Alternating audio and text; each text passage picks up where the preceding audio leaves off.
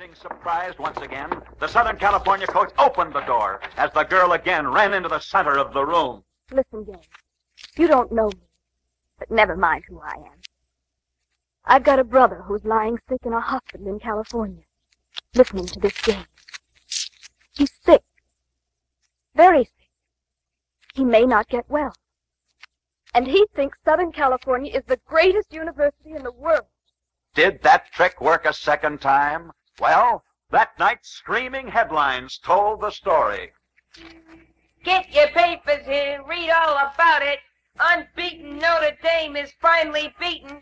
Southern California wins 13-0. Southern Cal beats Notre Dame 13-0. And so Southern California had again beaten Notre Dame, just as they had 7 years before. All because Howard Jones had hired a clever little actress to put on a dramatic scene, first in 1931 and then again in 1938. Both times she'd brought him victory. But maybe you'd like to know who she was. Do you remember in the beginning of this story how Howard Jones wanted a youngster who was a good actress?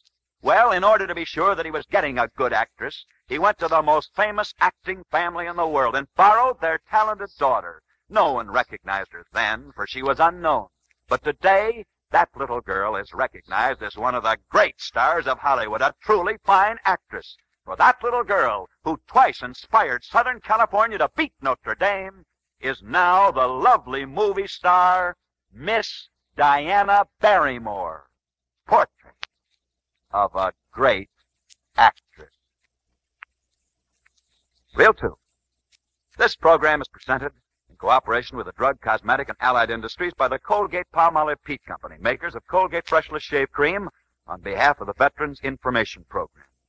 You sport fans know that every Saturday out there in the football field, returned veterans, including many men who were seriously wounded, men who were former German or Jap prisoners of war, have come back in a big way, playing grueling, competitive football, asking no quarter and getting none. That's the way our veterans want it. Just give them a chance to make good, and, brother, they'll take it. Remember, our boys have learned plenty in the service. They've learned self-reliance. These fellows are glad to be civilians. Let's not make them ashamed of that word, civilian, by complaining about the little difficulties that we've had while they've been away. Sure, you want to help them for the tremendous job they've done for you, but use your horse sense about how you help them. Don't just sit back and wish them good luck. Take the time to learn something about the employment opportunities in your community, right in your own company.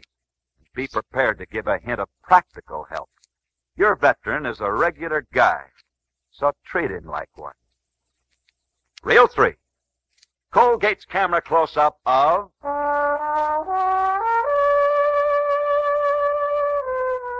Hear that trombone? That's the most famous trombone in America, but it's being played by Tommy Dorsey, who's appearing with his grand band at New York's famous 400 Club. And here he is in person, ladies and gentlemen, the sentimental gentleman of swing, in person, Mr. Tommy Dorsey. Good evening, Bill. Bill, instead of the usual interview tonight, may I tell a sports story? By all means, go ahead, Tommy. All right, William. Many years ago, there was a baseball player named Sid Farrar with the old Philadelphia team in the National League. In those days, baseball players didn't earn much money. So when the Philadelphia baseball fans found out that Sid Farrar had a little daughter who wanted a musical education, that he couldn't afford to give it to her, they decided that they would raise the necessary money, and they did. These Philadelphia baseball fans raised this money by saving tinfoil and selling it. And with the money they raised from the sale of this tinfoil, they did give Sid Farrar's daughter a musical education. And she went on to become one of the greatest singers the Metropolitan Opera has ever had. For this girl, who got her start thanks to baseball fans, became the immortal singing star, Geraldine Farrar. That is amazing, Tommy. Hold the phone, Bill. There's more to the story. My father was one of those baseball fans, and he was so impressed by the fact that a big league baseball player could not afford to give his daughter a musical education that he made my brother Jimmy and me give up trying to be ball players and made us both take up music. And that's why we became musicians. So baseball is not only responsible for the immortal singing star Geraldine Farrar, but baseball is also responsible for the two famous band leaders, Tommy and Jimmy Dorsey. Thanks so much. Good luck and good night, Tommy Dorsey. Reel 4. Profile of a rivalry. Just a few minutes ago, we told you the story of how a young girl beat Notre Dame in a football game. That was the story of Notre Dame's great football rivalry with